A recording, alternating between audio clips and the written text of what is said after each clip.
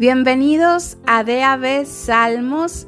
Hoy es día martes 7 de marzo del año 2023. Les saluda Nelly desde Monterrey, México. Gracias a Dios porque estamos de nueva cuenta reunidos para leer, para meditar, para escuchar la palabra de Dios en el libro de los Salmos. Hoy vamos a concluir con el Salmo 34. Recordemos que estamos leyendo en la versión Nueva Traducción Viviente y en esta versión este salmo tiene una introducción que dice: Salmo de David acerca de cuando se hizo pasar por loco frente a Abimelec, quien lo echó de su presencia. Y antes de continuar vamos a hacer una breve oración pidiendo a Dios que sea Él hablando a nuestras vidas. Señor, te damos gracias, Dios.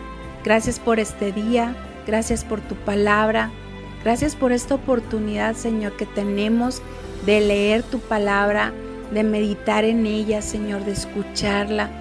Ven, Señor, habla a nuestros corazones, a nuestras vidas. Recuérdanos, Señor, quién eres tú, Señor. Recuérdanos tus promesas, también tu exhortación, Señor. Aquí estamos, Señor, que podamos entenderla, Padre, y también aplicarla a nuestra vida. En el nombre de Jesús, amén. Salmo 34, versículos del 17 al 22. El Señor oye a los suyos cuando claman a Él por ayuda. Los rescata de todas sus dificultades. El Señor está cerca de los que tienen quebrantado el corazón. Él rescata a los de espíritu destrozado. La persona íntegra enfrenta muchas dificultades, pero el Señor llega al rescate en cada ocasión, pues el Señor protege los huesos de los justos. Ni uno solo es quebrado. Sin duda, la calamidad destruirá a los perversos, y los que odian a los justos serán castigados.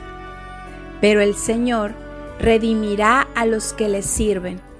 Ninguno que se refugie en Él será condenado. Jesús de Nazaret, toda la gloria es para ti.